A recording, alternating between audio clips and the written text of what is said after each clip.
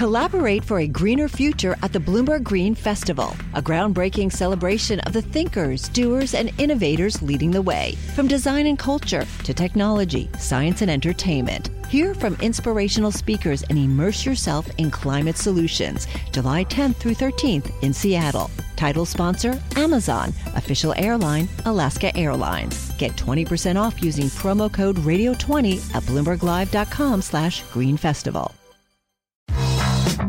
Welcome to the Bloomberg Markets Podcast. I'm Paul Sweeney, along with my co-host, Bonnie Quinn. Every business day, we bring you interviews from CEOs, market pros, and Bloomberg experts, along with essential market-moving news. Find the Bloomberg Markets Podcast on Apple Podcasts or wherever you listen to podcasts and on Bloomberg.com. We're waiting for DoorDash to start trading under the ticker DASH, and also Airbnb expected to price later today above the $56 to $60 range, according to Dow Jones in the last few minutes. Let's bring in somebody who knows a lot about IPOs and what happens before they start trading and what happens after. Breanne Lynch is head of business development and partnerships at EquityZen, which is a marketplace for buying pre-IPO shares for late-stage VC-backed companies. So exactly what we're talking about. Breanne, if one of us were allowed to buy the shares of DoorDash or get involved, is it too late to do that today? Yeah, that's an interesting question, one that we've talked a lot about here at EquityZen. We've seen the share price go up in the private markets. There's obviously a lot of demand, and it's pretty wild to see that a company that raised capital just this summer at a $16 billion valuation is now targeting a $38 billion valuation. There's indications that the stock could trade or open around 125, 130.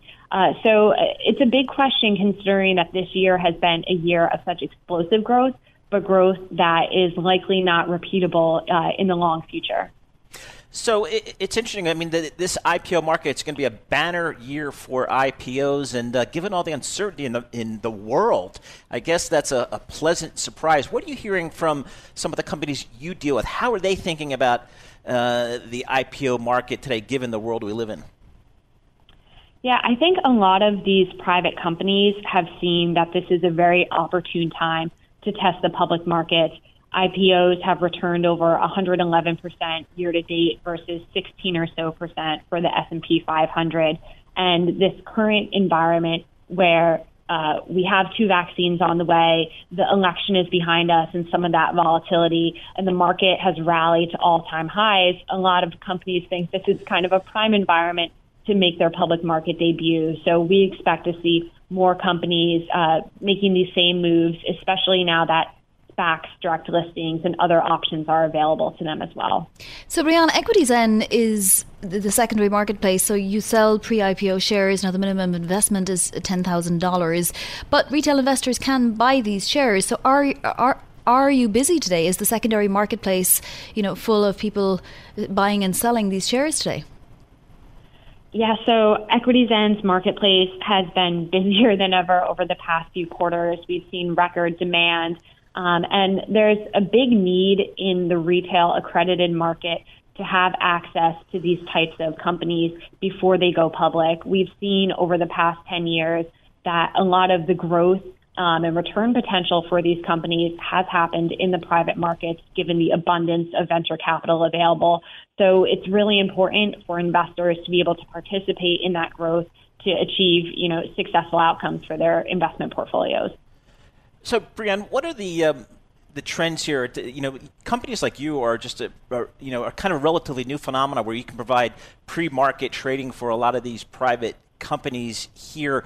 What's been kind of the activity level? Are people looking to get more liquidity prior to the IPO, as these IPOs seem to be put off longer and longer because companies don't really need to go public in many cases? So, are you seeing increased demand for market making that you guys provide? You're absolutely right. And we talk to shareholders day in and day out who are looking for liquidity. A lot of these shareholders are early employees who have been with these companies for a long time. And for many of these employees, the vast majority of their net worth is tied up in the shares of the company they work for. So from a pure portfolio diversification perspective, that's a risky position to be in. And Also, these employees may be looking to pay off loans or put a down payment on a house. So there is that need for liquidity pre-IPO, and Equity Zen's mission is to be able to provide that to shareholders across the spectrum. Which is busier, Airbnb or DoorDash? Yeah. Brianne, which is busier, Airbnb or DoorDash? We've seen demand for both in the private markets, and I think investors both today and tomorrow in the public markets are very excited to be able to participate as well. Okay. Brianne Lynch, thank you so much for joining us. Really great to chat with you here as we have DoorDash about ready to trade later today and Airbnb tomorrow. Brianne Lynch, Head of Business Development and Partnerships at Equity Zen. Again, 125, 130 indication for DoorDash. Just an extraordinary move off of the trading range that they had set prior to the offering here. So again, the demand indicating that demand very, very strong there for DoorDash. So we'll see how that trades today.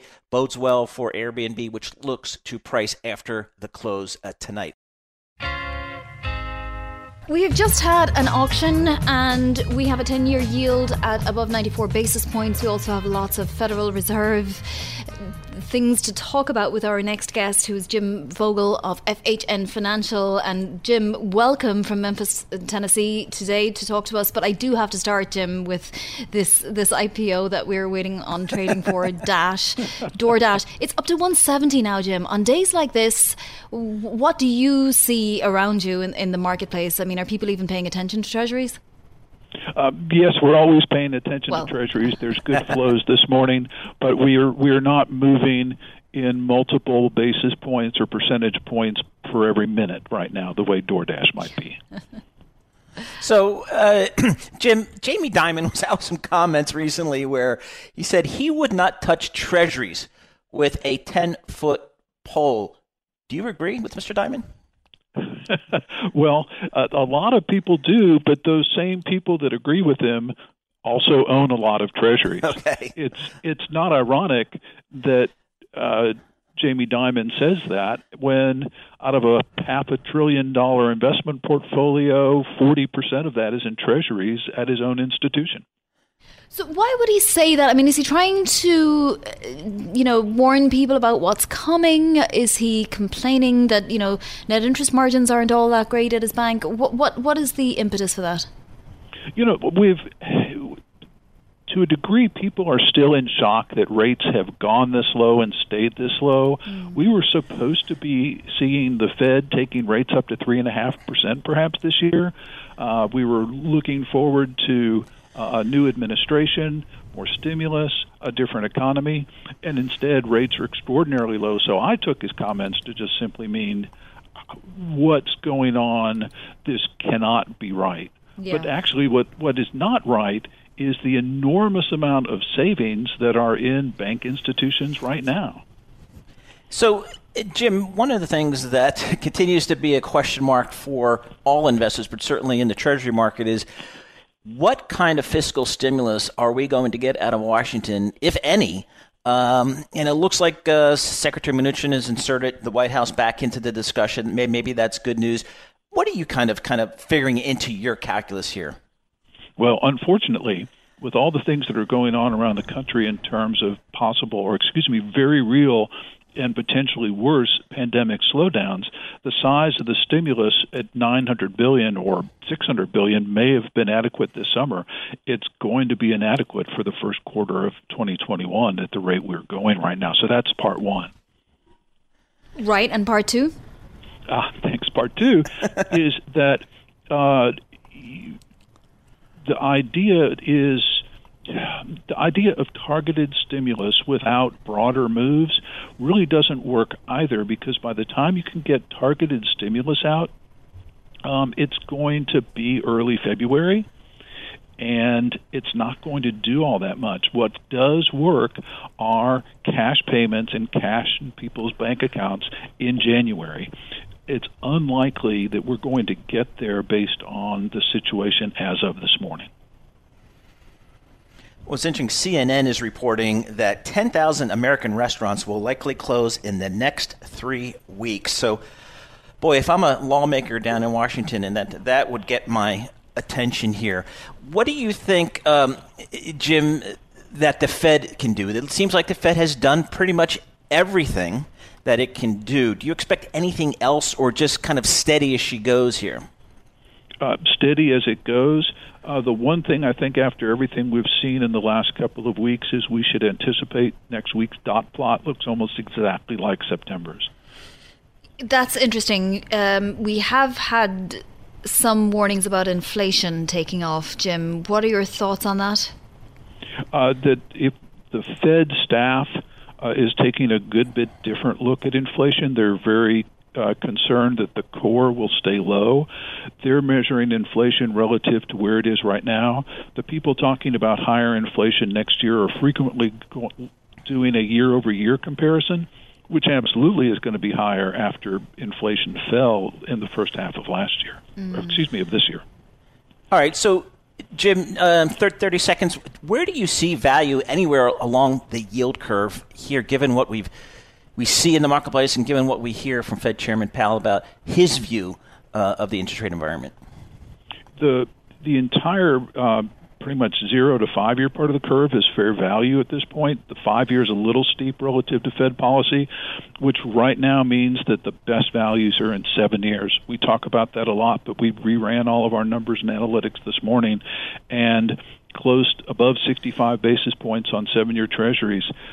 They're the best risk-adjusted value out there right now. Wow, 65. Hey, Jim, thanks so much for joining us. As always, Jim Vogel, interest rate strategist for FHN Financial. And it's interesting to try to find some value, Vonnie, in the credit markets here, given how tight a lot of things are trading. And again, given where Fed Chairman Powell says he expects rates to be. And you just heard Jim saying, how much savings there are in bank accounts. It's really, really fascinating. If you wanted to be safe and, you don't have that much choice, you may as well leave it in the bank account.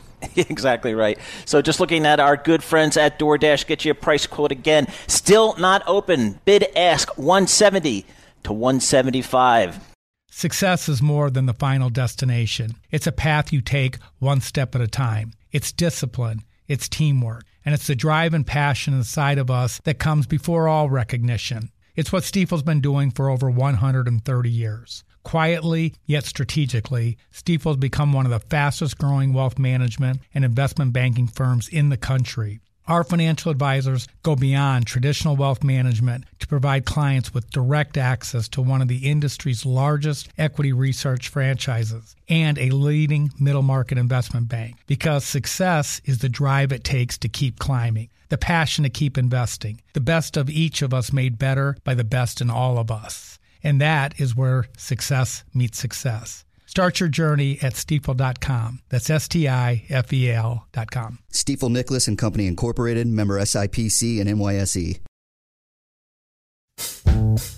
Well, Tom Keene often talks about the courage to be in the market. And with equity indices at or near all-time highs, that is certainly an apt discussion point right here, particularly as we think about 2021. John Lynch, Chief Investment Officer for Comerica Asset Management, joins us now. John, I'd love to step back 30,000 feet. We've had despite all the craziness of this year, equity markets, risk markets in general have done, surprisingly well. What is your view of the equity markets right here, right now? Hey, Paul. Good morning. Yes, the rally has been unbelievable since last February, last March. But specifically to your question, right now I think we're 5 or 6% overvalued. I always want to make sure the math works when making forecasts, and I think the S&P 500, for example, can do earnings of about $135 this year, and really you're starting to stretch multiples past 3,500 in my estimation. Have to ask you about DoorDash. We are now reporting that it's indicated to open at, get this, you probably aren't even up to date yourself, even if you've been watching it, $155 to $160 a share. It's been jumping in $5 increments, which is more than typical IPOs. Yes, good morning, Vonnie. I think there's a couple of things investors have to keep in mind. While I believe we might be 5 or 6% overvalued in the near term, there are a variety of areas that show the market is not overvalued. We don't necessarily see, fund flows into equities. I don't see significant or alarming M&A activity. But one area that could be a red flag would be the IPO market. And as you suggested this morning, it's just amazing the pre-market bids or the pre-opening bids on that IPO. Well, just as in the last 2 minutes, 160 to 165 is the bid-ask spread there on the Bloomberg terminal. I just love, John, to get your thoughts here just about one of the bigger discussions that we've heard over the last several months is kind of, okay, I get the bullish call in the market. We've got a lot of pent-up demand in the economy. Vaccines are coming. Interest rates are low and are likely to stay low. I've heard all that. Now it's a question of how do I want to play it? Do I want to stay with the tried and true great top-line growth stories that have propelled this market really since the financial crisis, or do I rotate into some of the more cyclical names, maybe even some of the smaller cap names? How are you guys thinking about that at Comerica? Yeah, we're very much in our 2021 outlook. We made sure we included a chart of the equally weighted S&P 500 relative to the cap-weighted index.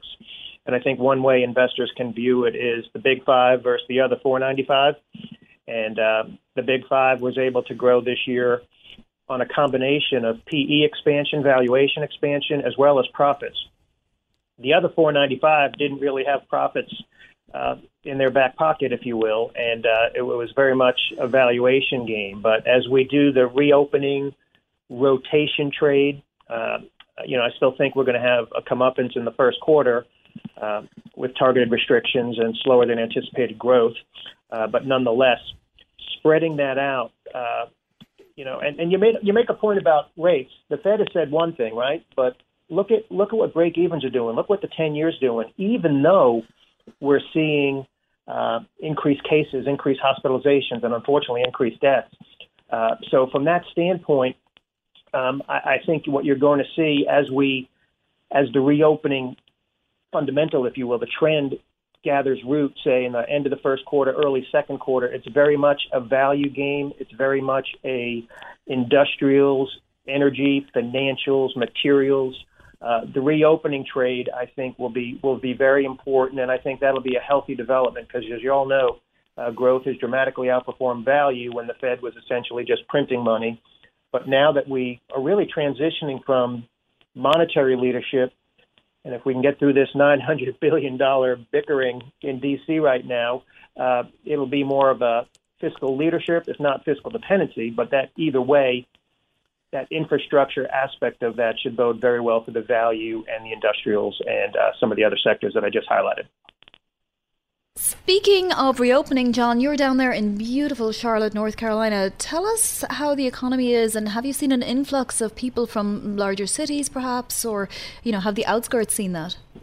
It's amazing. The housing market has been much like the rest of the nation, but certainly you'll see in the warmer climates like the Carolinas, very, very strong housing market.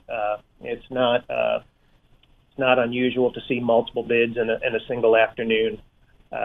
So the housing market is moving very quickly. And I think, one thing that among many things that corporations have learned in 2020 is that this remote work, has teeth, has traction, and to the degree the warmer climates will play into that. I think that will continue to bode well for the Southeast and the Southwest. Hey, John, just real quickly, the presidential election change your 2021 outlook, or kind of how are you viewing that? Yes, well, we were looking for, either way, we were looking for some degree of infrastructure.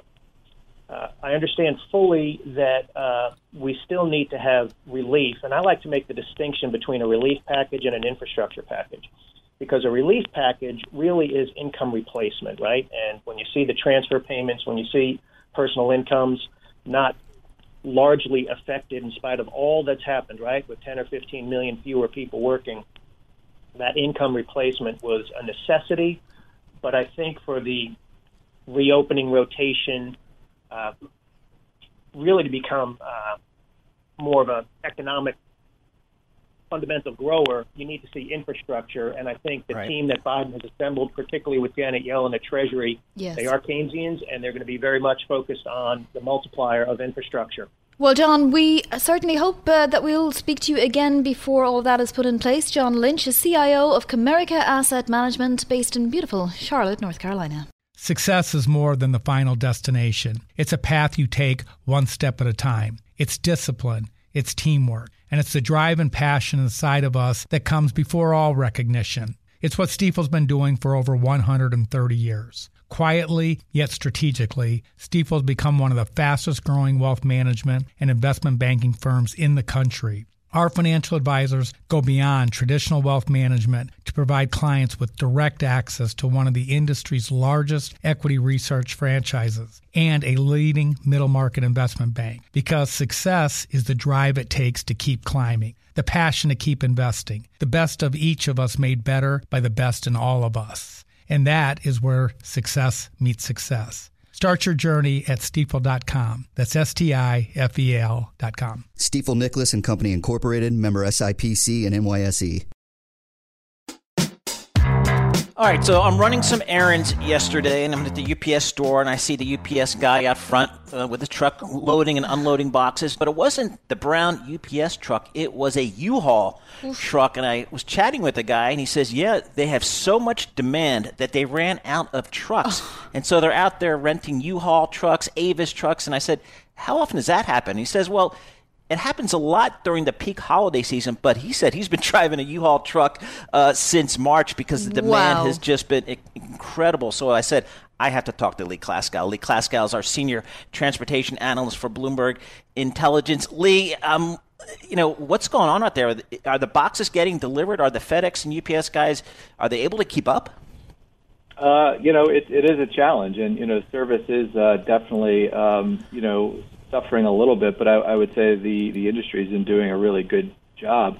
The industry is facing a prolonged peak season. I mean, typically you have peak a little before Thanksgiving through Christmas, but because of the pandemic and stay-at-home orders and people just, buying a lot more stuff online, it's been a prolonged peak really since the second quarter. And then UPS and FedEx have done a really good job at managing their networks to handle that because, those home deliveries tend to have smaller margins than a typical B2B delivery. So what they've been doing is they've been increasing prices, they've been adding surcharges, and some of the investments that they've made over the years that, the market has probably questioned because they had some accelerated CapEx spend, really seems to be paying off. And a lot of that is through automation and technology, and it's providing some relief when the network is jammed. And also both FedEx and UPS are offering weekend deliveries, something they really didn't do for a long time, and just to be more competitive with that second-day delivery that we all expect, given what Amazon does. They're able to do that now and deliver your whatever you're ordering online on a Saturday or a Sunday, and it kind of smooths out their network. So, Lee, will this be a leading indicator for what happens to our behavior post-pandemic? Have FedEx, UPS, DHL and so on, have they started to try to buy more for their fleet, or are they continuing to rent from the likes of U-Haul and all these other places that Paul saw evidence of? Well, I think they're doing both because, you don't want to build the church for Easter service. So, what they're doing is, they're probably investing more in equipment. But they're also, not necessarily jumping in head first, because the reality is that the pandemic has probably pushed forward e-commerce penetration by 3 or 5 years. So there is going to be some secular changes once we get back to a more quote-unquote normalized lifestyle. But, more people are, buying things online that they might have not prior to the pandemic. And you have that coupled with the fact that like I said earlier, the industry is operating 6 or 7 days a week. They have a lot more in terms of automation. They're able to handle more packages. And the good news for FedEx and UPS is that, as they do more home deliveries, that increases their density. And as I mentioned earlier, those margins tend to be a little lighter than the B2B. As you add density, that does improve the margins. So, you could see some decent margin expansion next year as things normalize in their in FedEx's ground business or UPS's domestic business. So, Lee, I'm looking at the stocks and year-to-date performance. FedEx up 99%, 52-week high today. UPS up about 45%. It looks like I missed my trade here. What's the outlook for these names over the next couple of years? Well, I'll tell you, there's a lot of folks out there that are extremely bullish on the sell side on FedEx and maybe a little lesser so on UPS. A lot of people have jumped on the bandwagon for FedEx recently. We've been relatively optimistic on the name for a long time. What I would say is that we were probably way too early. But what the name is starting to do is they're just really, the investments that they've made in the past are really starting to pay off because of that new density that they're getting. And also the unsung hero and what we don't know yet is how good is the TNT acquisition that they made a couple of years ago going to be in a post-pandemic world. We think that the integration benefits that they've been doing and getting really haven't come to the surface because of the backdrop of weak B2B business in Europe. But as that comes back, we do believe that it'll be not only a competitive advantage for FedEx to get more freight onto its network, but it'll also be able to really improve the TNT business, which was kind of a lagger within the global industry.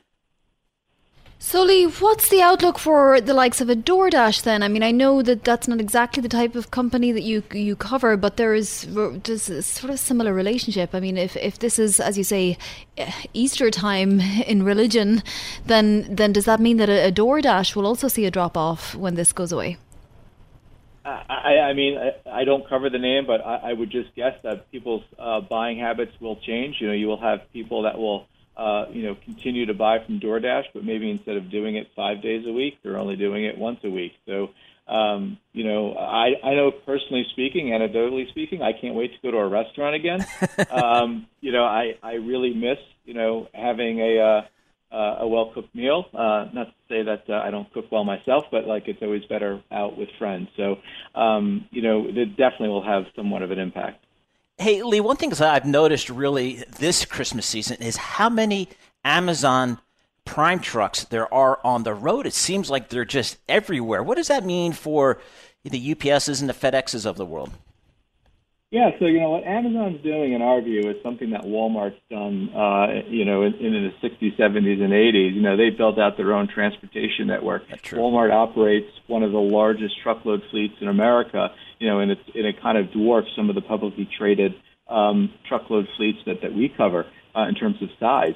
So, what Amazon is trying to do is they're trying to control their purchase transportation costs, and they're doing that by outsourcing with contractors, exclusive contractors that just work for Amazon. And, it is somewhat of a similar model that FedEx does. I mean, FedEx Ground employees or FedEx Ground drivers and delivery people aren't employees of FedEx. They're independent contractors. So it's not a new model. They will, Amazon wants to control more of their supply chain. It'll still be a big buyer of transportation for UPS. FedEx, not so much. It's a lot bigger part of UPS than it is FedEx. But they're just looking to diversify and to control their own costs, and they're doing that with couriers, and they're doing that with an air fleet as well. All right, Lee, thank you so much for all of the intelligence. Literally, Lee comes from Bloomberg Intelligence. He's their senior transport, logistics, and shippings analyst, and we appreciate it. Thanks for listening to the Bloomberg Markets Podcast. You can subscribe and listen to interviews at Apple Podcasts or whatever podcast platform you prefer. I'm Vonnie Quinn. I'm on Twitter at Vonnie Quinn. And I'm Paul Sweeney. I'm on Twitter at PT Sweeney. Before the podcast, you can always catch us worldwide at Bloomberg Radio.